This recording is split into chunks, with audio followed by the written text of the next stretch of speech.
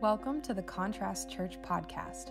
Contrast is located in Grandview, Ohio, with the mission to help people be with Jesus, become like him, and live out his mission together.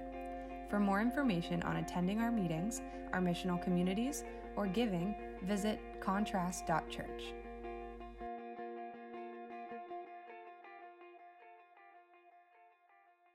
Confused when we're going through it. So Revelation 3, I'm going to turn there as well. While we're getting there, though, I want to just point out, if it's your first week or you've been coming a while and you've just kind of been forgetting, these letters that you see each have section breaks, and they're all basically following the same structure. So there's 6 main components that each of these letters have. I will read them just so you kind of can follow along. We're going to be starting in verse 14, but the 6 main components are, as if you look, it's always written to the angel of a church, which the angel is like the leader, the elder, the overseer, whatever. It's like the leader of the church.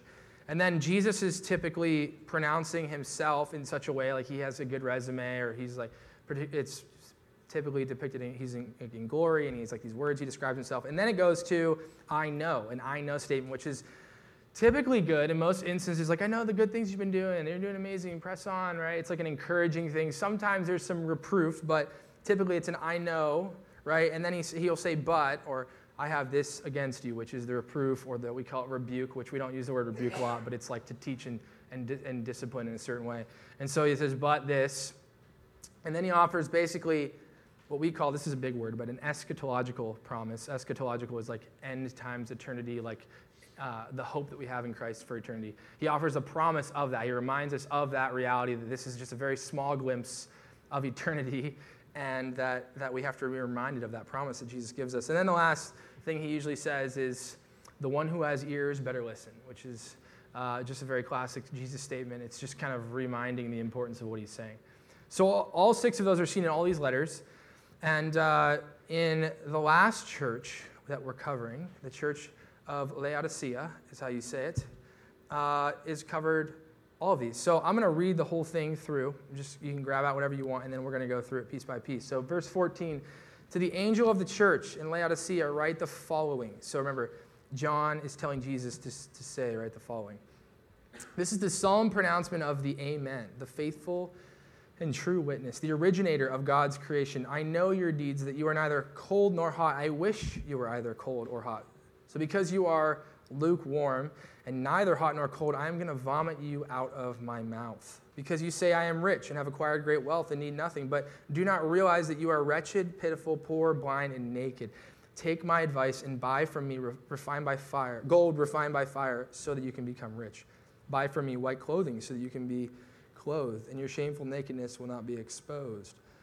And by eye salve to put on your eyes, so you can see. All those I love, I rebuke and discipline. So be earnest and repent. Listen, I am standing at the door and knocking. If anyone hears my voice and opens the door, I will come into his home and share a meal with him, and he with me. I will grant the one who conquers permission to sit with me on my throne, just as I too conquered and sat down with my Father on his throne. The one who has an ear had better hear what the Spirit says to the churches. That's a lot going on. I would say this is probably one of the most well-known letters. A lot of people talk about being lukewarm. That's like a very Christianese statement. You've probably seen people quote that.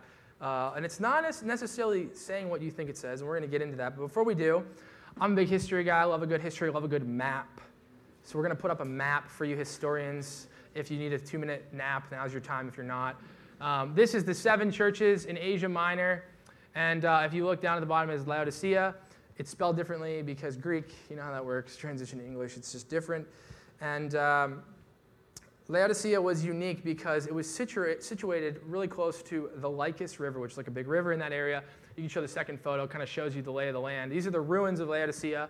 And down near kind of that white area is where the river is. So it was a couple, it wasn't like right smack up against it, but very close. In fact, it was such a popular river that people would refer to Laodicea as Laodicea on the Lycus River. Like that was all of its name, which is very long and got shortened, obviously. But that was how incredibly important the Lycus River was, just in reference of geography.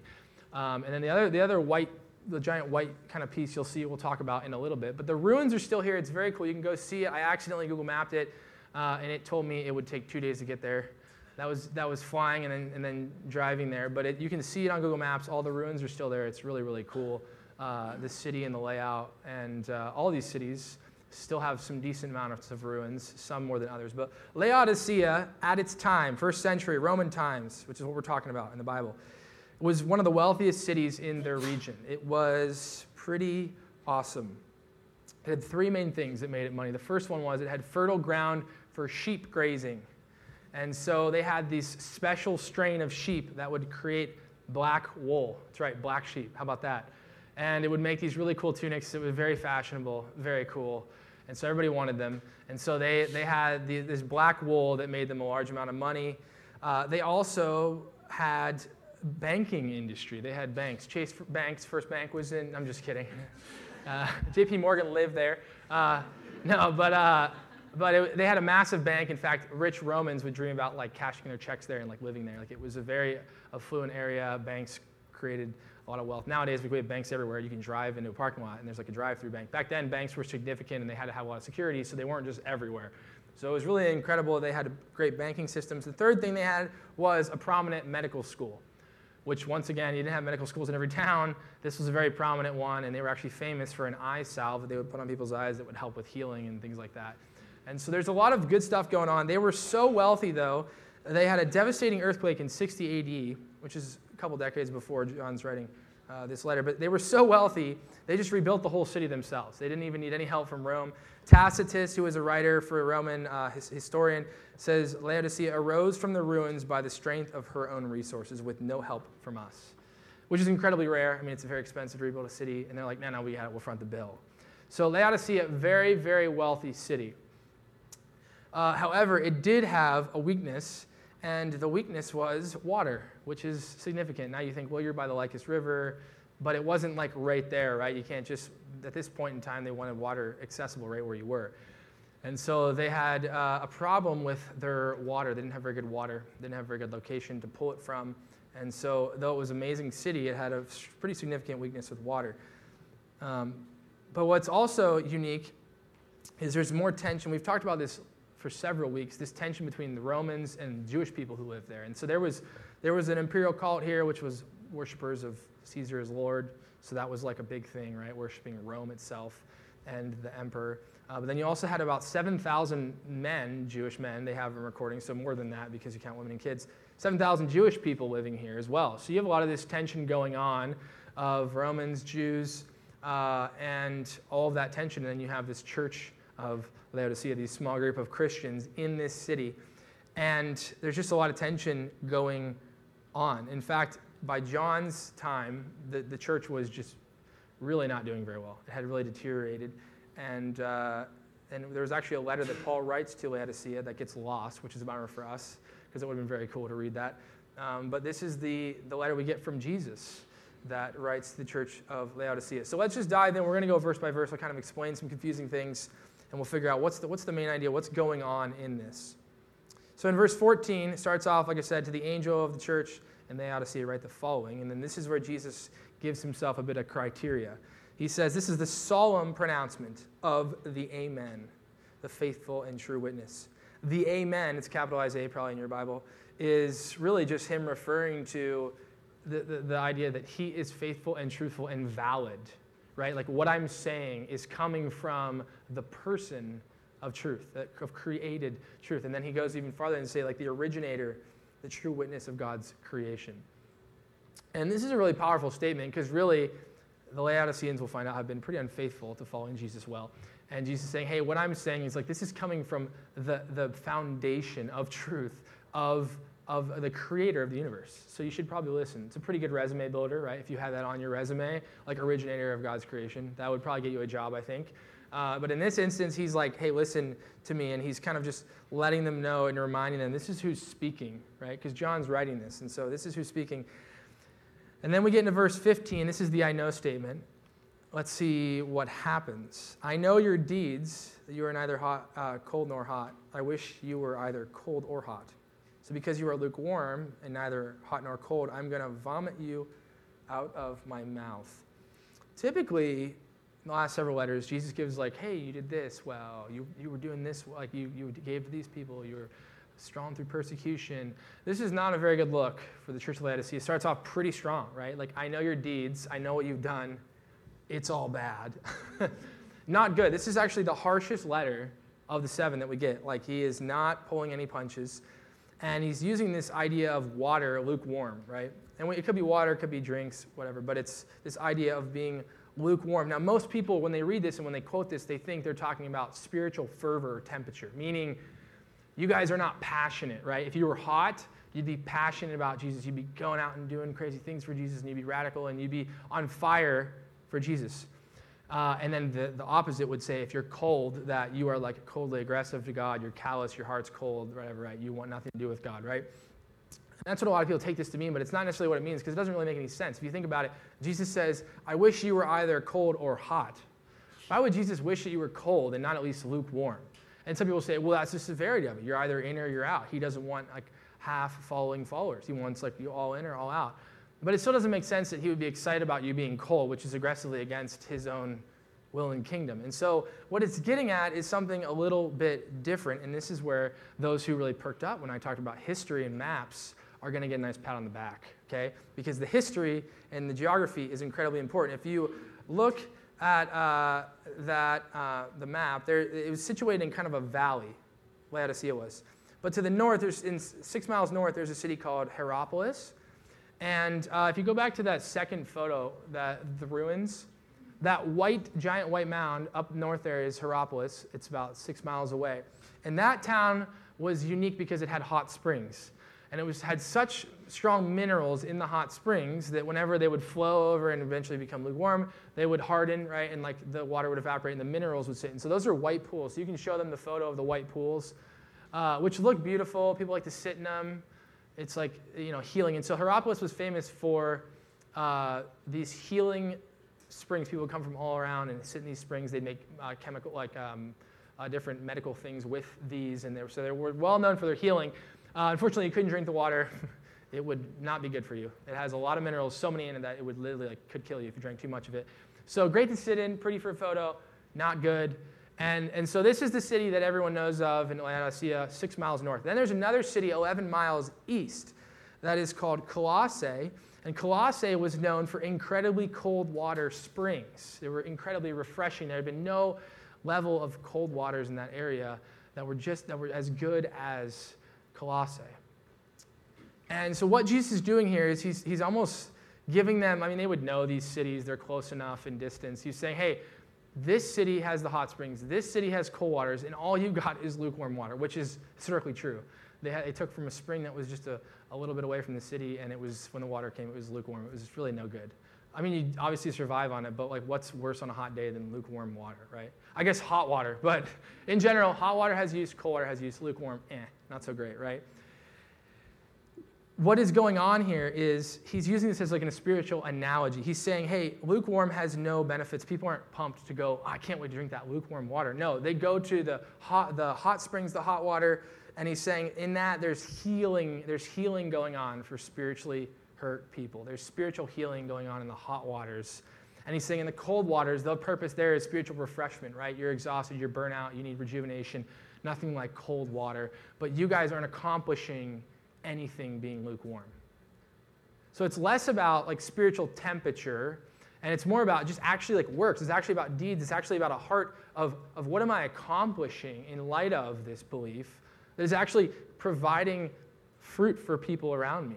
So what Jesus is saying here is he's actually condemning their lack of works and witness and not just their spiritual temperature and passion like a lot of people think.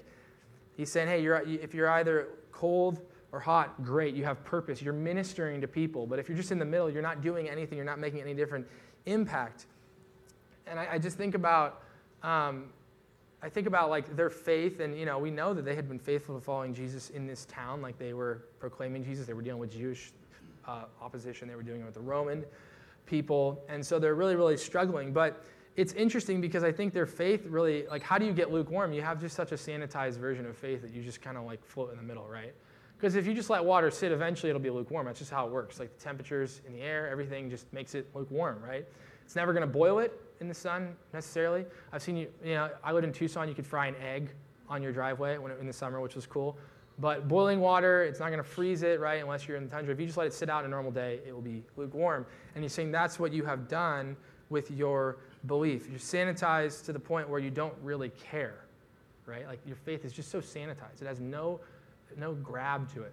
And I was thinking about that as a dad, because I was thinking about like moments that I care about Junia, and she's famous for just like, any kid like eating stuff off the floor or just like finding snacks wherever. And, I care a lot more when she is eating like an elevator Cheeto or a parking garage gummy, right, than if she just like opens up a new bag of pretzels and just starts digging in, right? I'm like, oh, cool, right? I'm like terrified of what's going on. And so in the same way, these Laodiceans were so comfortable that there was no worry about the people around them that needed Jesus. They were so comfortable and apathetic and complacent. And that's what was happening to them. Now, the big question you kind of ask is, okay, well, like, how does that come to be, right? How do I become lukewarm? How do I become complacent? How do I not really care? And Jesus' next line explains it. And what is it? In verse 17, it's wealth. It's wealth. Because you say, I am rich. He's quoting them. I am rich, and I have acquired great wealth and need nothing. Now, wealth here is unique. It is money, but it's a lot more than money. In fact, it's all inclusive, right? It's like, it's not just financial. It could be emotional. It could be spiritual. It could be material, yes, but financial. It's just really just Jesus like wants none of it. He's talked about wealth a lot in the Bible. Jesus clearly is aware of the dangers of wealth. And I think in this instance, and it shows, wealth's most insidious deceit trajectory is just that you're more in control than you think you are. Like the more wealth that you accumulate, you think you're just more in control. Like you can grab life by the horns and do whatever you want because money, because intellect, right? I can work any job. I can do whatever I want. I have financial security. I can retire whenever I want. Like the more wealth that we accumulate, the more control we think we are. Like the more that we think we can do whatever and nothing will actually harm us, right? I don't know if you know this is true, but if you had $0 in your bank account or 10,000, you'd feel a different way depending, I think, right? You'd be like, oh gosh, like this Frosty at Wendy's is killing me. I got $0. Like you have 10,000, you're like, buy all the Frosties you guys want, right? It's on me. But it affects the way that you live life daily. And we know this to be true because if you've been in a hard situation, you've had to ask for money or you needed help or whatever, like it's humbling. And you know you're not in control. And you have to actually depend on other people in that moment. And we don't really like doing that. Most of us are like prideful enough to be like, nah, I'll be fine, right? Like I'll pay for my own things. Or if you're in that spot, you feel guilty because you're like, well, people are going to judge me because they're going to think I wasn't financially responsible. And maybe you weren't. Or they're going to think that I'm just want handouts. Or maybe you feel like you take it, but then you feel like you have to work to earn it back, right? To like get them back even, right? That's how we work. We rarely just accept like needing help. And it's extremely unattractive as Americans. We don't want, like there's no attractiveness, independence, and we don't think we look good with it. And this is the same thing the Laodiceans were struggling with in wealth.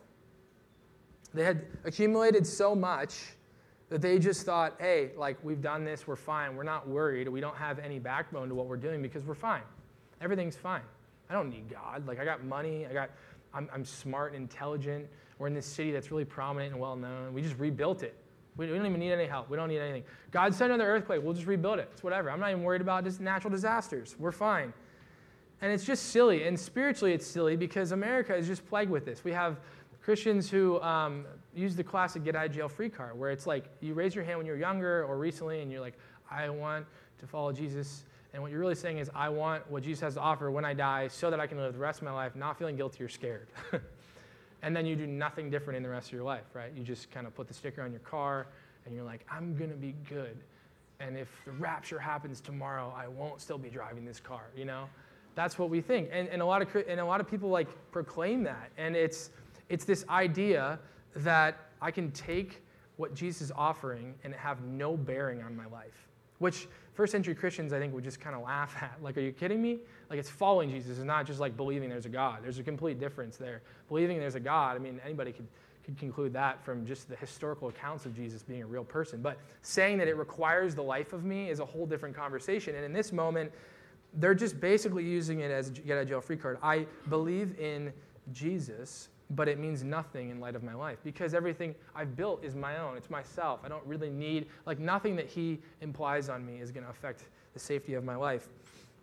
And not only this, it's one thing to be wealthy, it's one thing to be rich. It's another thing to claim that it was all on your own accord. Anybody know people like that? Like, not only maybe the things are going well, but they're really proud of themselves, right? Like, a lot of, like, look at what I did. Look how I grinded. Look how I worked harder than everyone else. Look how smart I am. Look at whatever, right? Look how spiritually knowledgeable I am, right? And that's what these Laodiceans were doing. Not only had they received wealth in lots of different ways, they were essentially bragging, thinking they had achieved it on their own standing, which is a very dangerous place to be. Essentially, they're like, I am my own God. I don't need God. And they might not be saying that outwardly, but they're believing it internally in the way they live their lives, right? They're like, I'm doing fine. God wasn't, it wasn't that he wasn't there, but like, I did that job. I worked that thing. I received all that money. I mean, I worked hard for it. I deserve it. It's my own thing, and I'm fine. And then they live that way until something happens, and then it's a whole different story, right? But in light of that, they have deteriorated to being a church that Jesus is just like, you guys are not doing well at all. Now, I think about the story of, there's a story in Luke 12 that Jesus talks about with this man. I want to read it. You can go there if you want, or you can stay. It's fine. We're not going to have it up on the screen, but I'll read it. It's in Luke 12, verse 13. It says, then someone from the crowd said to him, Teacher, what's Jesus, tell my brother to divide the inheritance with me. Jesus said to the man, who made me a judge or arbitrator between you two? It's like, this is not my job. Then he said to him, watch out and guard yourself from all types of greed, because one's life does not consist in abundance of his possessions. That's good. All right, well, maybe we should explain that. Okay, all right, I'll explain it. So Jesus says, a parable, the land of a certain rich man produced an abundant crop. Remember, crops, right? If you know you, we had a farmer. He lives far out in near Marysville now, and he's no longer with us, did not die, just a different church. There's no way to say that. I don't know. Anyways, so good for him, though. But he was a farmer, and so whenever I talk about farming analogies, I always love to like clue him in. It's sad. I'm missing him right now in this moment. But when you farm, it's not up to you at the end of the day. Weather you don't get to pick. In fact, our weathermen, I hate to say mean things up here, but wow, they are so bad at predicting the weather. And if you're a weather woman or man, I'm really sorry. I'd love to help you be better. I don't know how, but honestly, at this point, I think you can just guess at this point. Am I rain? Am I not? 50% every day. Who knows? My patio furniture is ruined because of you. So I'm just kidding. Weather, you have no control. When you're a farmer, you plant stuff down, and you're like, Lord, help me get some rain here. Get not too much rain. At times I need it, but like it's literally every day. It's a gamble. You don't know. And in the same way, this man had an abundant crop. Good for him. He didn't really do anything. Maybe he planted the seeds, maybe he tilled the soil, but at the end of the day, the crop growth is from weather, which is just out of our control. Even if you're not a Christian, it's not in your control. Then he says, what should I do? For now I have nowhere to store all my crops. Wow, great abundance. Look at me. What should I do with all my crops? He says in verse 18, I'm gonna do this. I'm gonna tear down my barns. I'm gonna build bigger ones. And there I'll store all my grain and all my goods. And I will say to myself, you have a pretty good amount of goods. You have plenty of goods stored up for many years. You know what? Relax, eat, drink, celebrate. Anybody like have a dream to retire at 35? Anybody like this guy? You've been building big barns, cutting relationships, working too much, making ethical, sketchy decisions because you just want to make tons of money so you can be a present husband or father in your 30s, right? There's just weird. A lot of people are doing that, and this guy got it.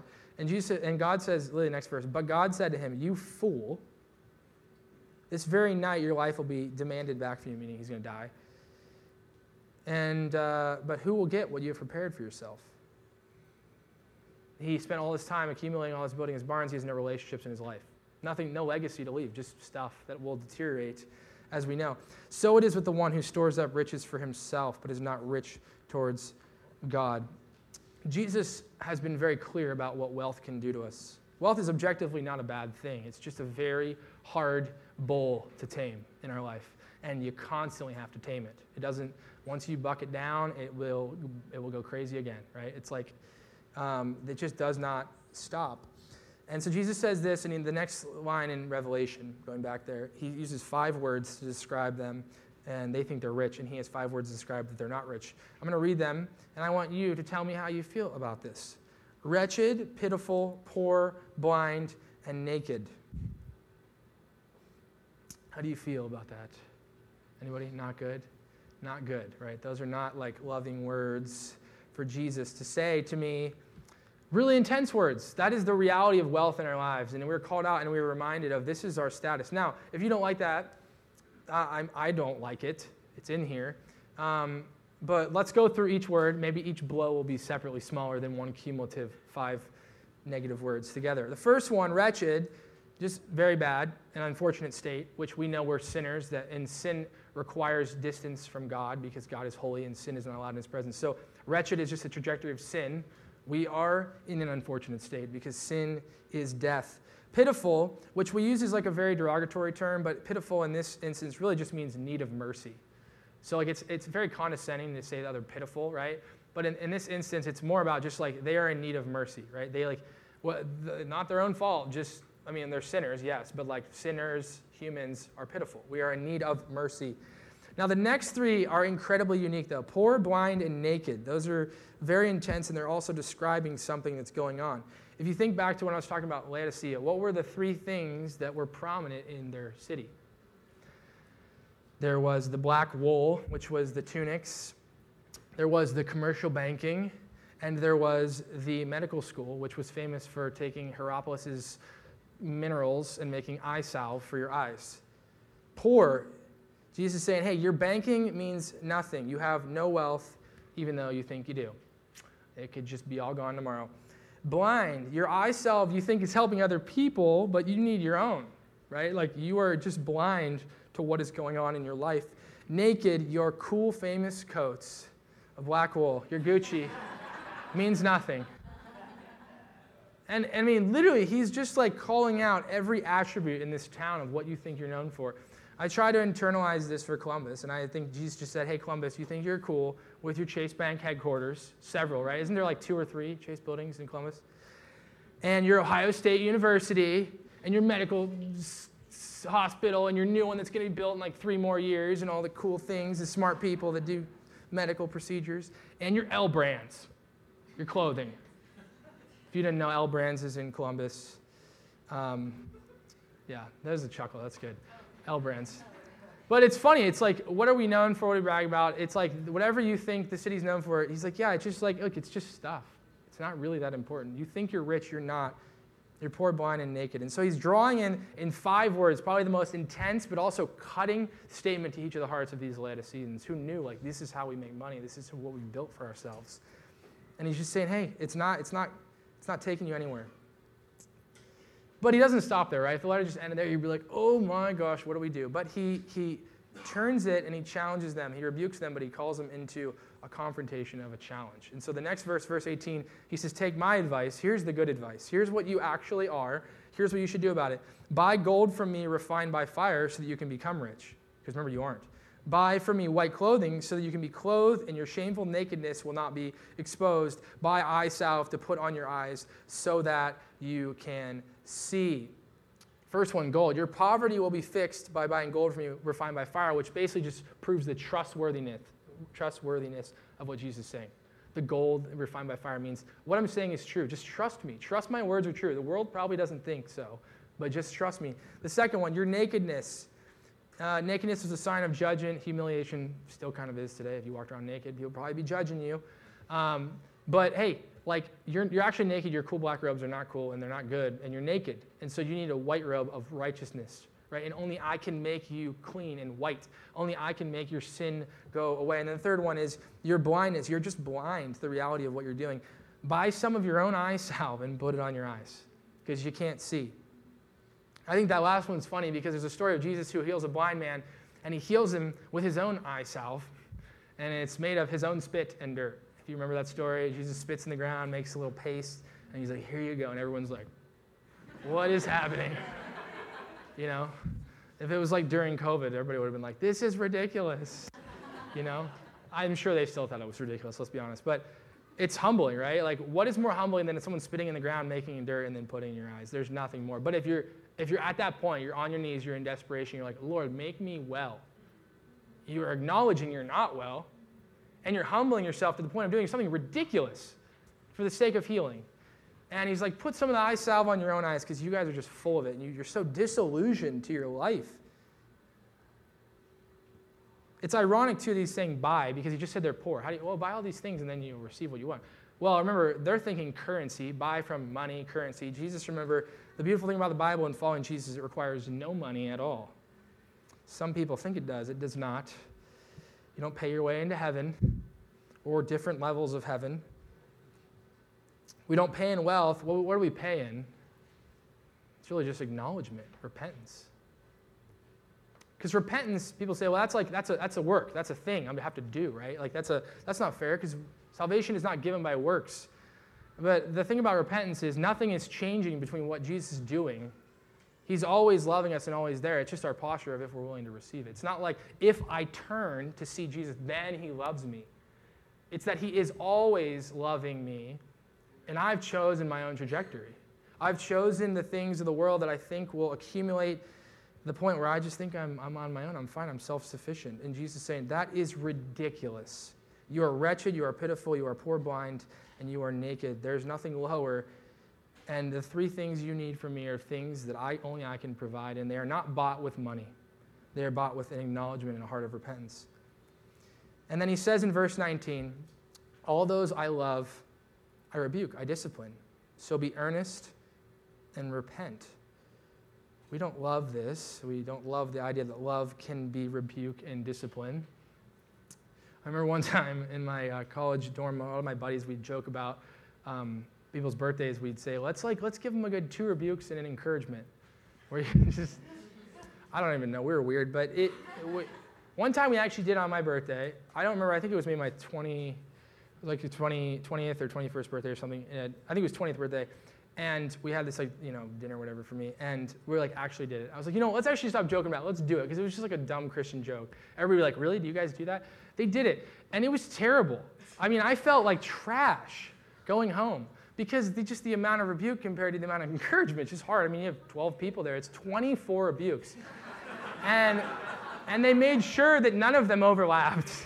It wasn't like, yeah, I'll second his. Like, no, I got a unique one for you, Trey. I don't like you. And they weren't just like, I don't like your hair. You're too tall. It was like cutting character flaws in my life. And I'm still here, but I didn't invite them to my next birthday party. No, I haven't had a birthday party since I've been traumatized.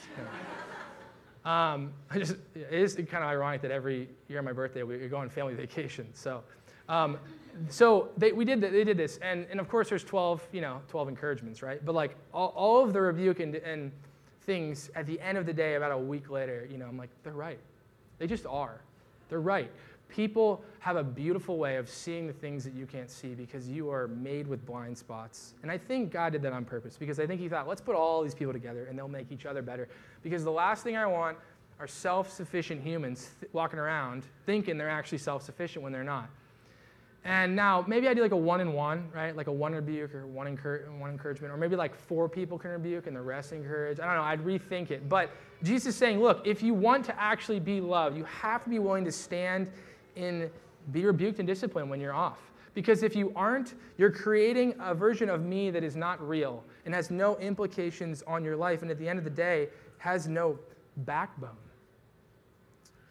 And wealth is one of the cheapest ways that we think we actually are doing fine on our own, because everyone around us affirms of us. Like, you ever think that? Like, oh, that person's wealthy. Oh, they must be brilliant. Or they must have worked so hard.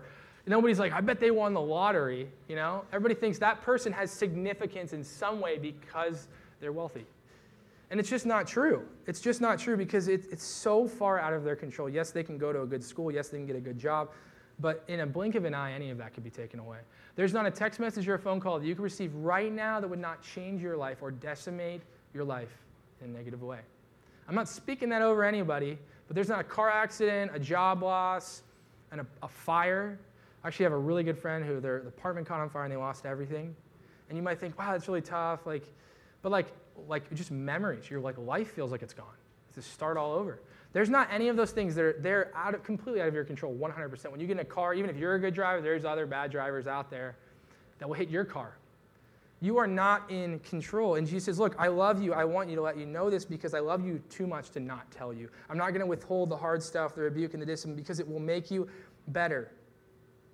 Sometimes we need constructive criticism, right? Sometimes we need just feedback that's helpful.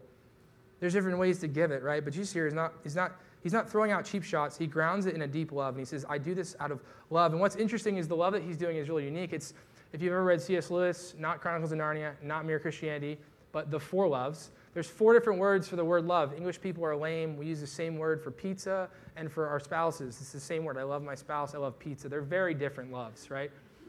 But there's 4 in the Greek.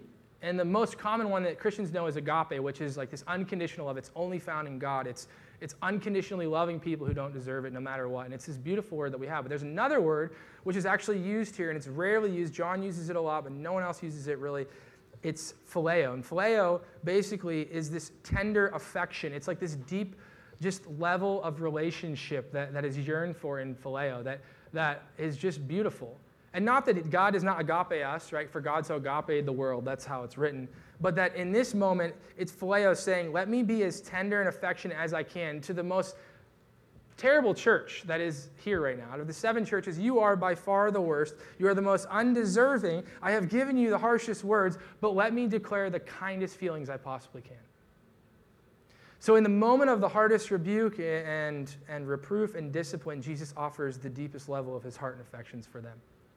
And I want you to receive that today, because there's probably things in your life that you've been running from or hiding from or trying to push aside that are significant sin in your life that you don't want to acknowledge, or you're trying the whole positive game, right? Like just a better version of me every day. And there's actually like sin patterns in your life that you need to address. And Jesus is saying more lovingly than anybody else, in the most intimate way that he can, that you're wrong, let me help you.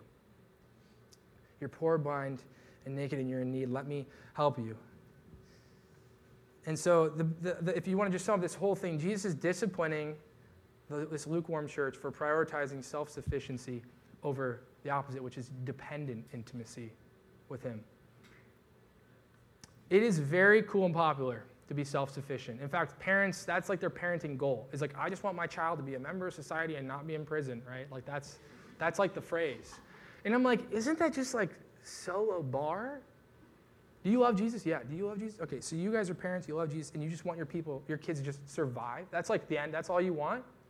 And maybe you had parents who didn't even love Jesus, so then it's probably even lower bar. Or you had abusive parents, so it's like negative bar. This is the reality of the world we live in. We gotta want more. That self-sufficiency is not a sign of strength. Now, it doesn't mean that you just don't go get a job and you don't do your laundry. Like, those are good self-sufficient things, when you're an adult. But that if we're living our lives in such a way that we think we are God, or we think we are God in these small moments, we are kicking out the true God of truth, who is letting us know that we have no right to say that or to live in such a way that that's possible. So I'm going to invite Nick up. We're going to do, as we close, I wanted to close with the reality of the water in Laodicea. I think it's kind of fascinating. This town that had such wealth had terrible water. And there's a map up here that shows where the water pipeline was. It's like next one. Yes, so there's Laodicea, there's the 2, Hierapolis and Colossae. So the blue is like what they believe to be this like giant stone pipe, which nowadays that would be not cost efficient. But this stone pipe about like this wide, and that would carry all their water. And every day they come in wherever it would come out, or at different places, and they drink water, right? And think every day, great. Okay, you can go like 3 days without water, 48 hours, something like that. Like nobody wakes up tomorrow in your apartment, your house, wherever you live, and think, man, like it'd be crazy if like everybody just like didn't have water, and like we'd last 2.5 days. Like maybe you have a lot of Costco bottled water in your like basement, but like you wouldn't. And the people at Laodicea thought, we're great, we're rich, we're wealthy, whatever. In a matter of just days, they could be all gone. And in fact, the pipeline would clog a lot. It was stone. It wasn't very economical, and water would it would have problems. And if they didn't have the resources at the time or whatever to fix it, then they were in trouble. And they still probably believe, well, we have money. We'll make it work. We'll go to Colossae. We'll go to Hierapolis. We'll get water wherever we need to. We can do it. We're rich.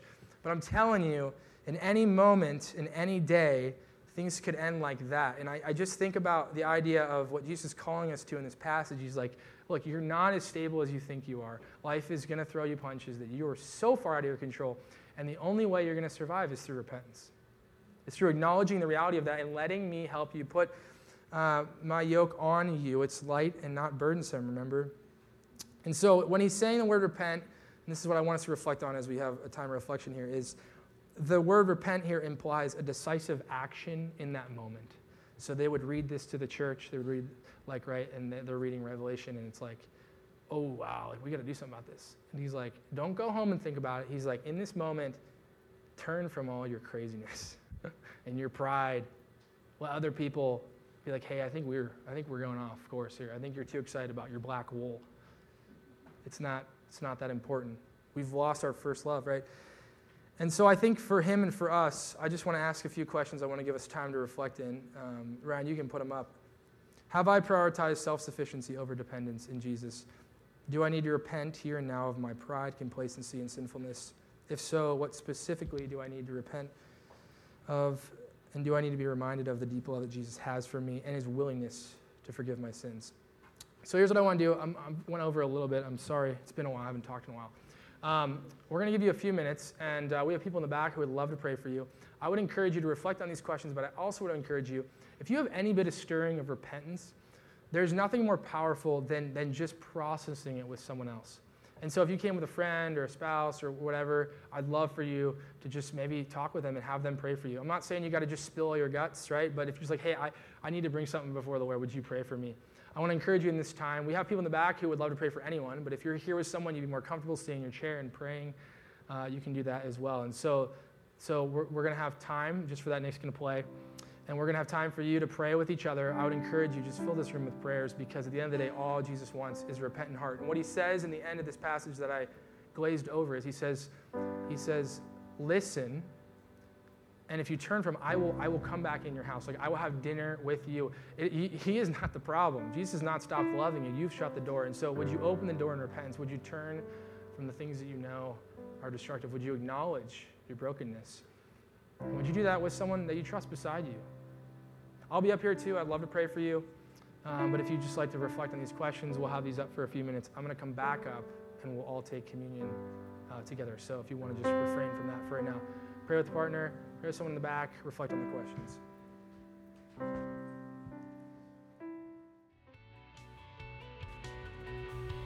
Thank you for listening to the Contrast Church podcast.